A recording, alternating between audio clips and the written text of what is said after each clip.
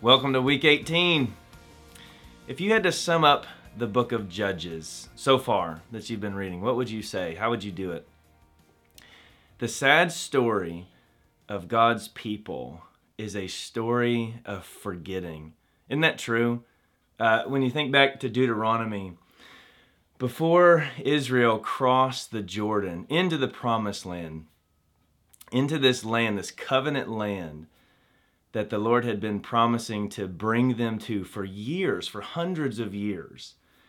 And he finally gets them to there, and they're about to cross the Jordan and enter into the promised land. And the Lord says he's going to do it. He's going to go forth. He's going to provide for them. He's going to drive the nations out. He's going to bless them and protect them and prosper them. Before they do, what does God say to them through Moses? He knew what was in man. He knows our propensity to forget, to move on, to get to this place where we're comfortable and provided for, and to move on, to forget our need for God. So, through Moses, he commands his people, don't forget. Remember, it was I, the Lord says, it was I who brought you out of the land of Egypt. It was I who provided for you. I who brought you to this land. Do not forget. Teach your children these things so that they know. But the sad story of God's people is a story of forgetting. The book of Judges is a story of God's people forgetting. They forgot the work of God. It's a time in Israel's history when they've abandoned the Lord. They did not obey him. They did not drive out the nations before them. They turned aside to other gods. The theme of the book, especially the last few chapters, Judges 17:6 says, in those days, there was no king in Israel. Everyone did what was right in his own eyes.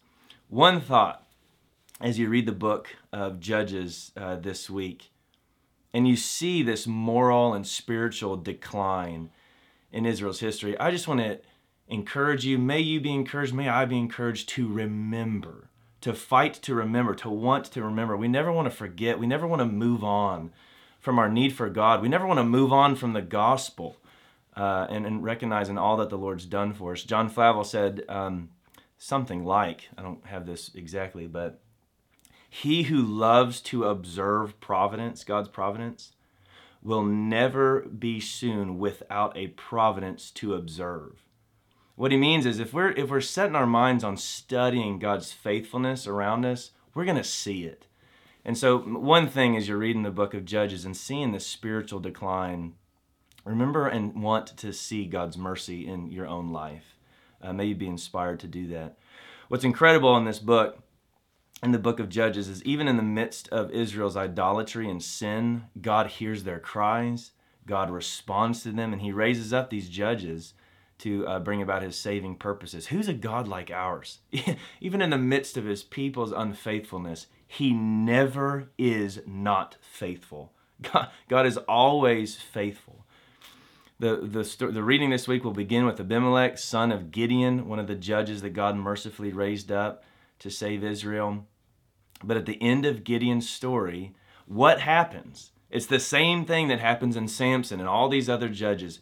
He wants to be in control. He wants to be God. It's that fundamental problem with sin in our lives, beginning way back in Genesis 3 and been the story of people, the desire to control, to be in control, to rule. That's the story that progresses through this book, and it leads to chaos. You know, when we do what's right in our own eyes and don't follow the ways of God, it leads to chaos, spiritual chaos, moral chaos. There's this horrific story beginning in chapter 19 in Judges of the Levite and his concubine and how she is just brutally treated and murdered by these Benjamites. It is so hard to read. It's a horrific story. And you ask the question, why is this in our Bibles? Well, I think it's in our Bibles so that we would long for our King, so that we would long for one to come and rule, the one who is righteous, to bring about his righteousness and his justice on the earth. That's why it's so amazing when Judges ends, and it ends with those same words. Everyone's just doing what's right in their own eyes. The next book is Ruth. Enter in Ruth, this story where when it seems like wickedness of man is reigning, the book of Ruth teaches us the Lord sits on his throne and he's accomplishing his purposes. I'd highly encourage you while you're reading Ruth, I think this will be next week, when you're reading Ruth, look up Sovereign Grace Church of Louisville's sermons on Ruth. C.J. Mahaney spoke and preached through Ruth. They are wonderful sermons helping us see God's providence in the midst of that book. And while we're still reading in this plan this week, as you see the decline of Israel in Judges, what a joy it is for us to live on this side of the cross and read these I am statements of our Savior. Jesus says in John 8, I am the light of the world. You read about so much darkness in Judges. Jesus said, I am the light of the world.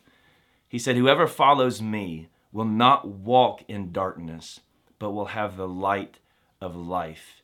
He says the truth will set us free.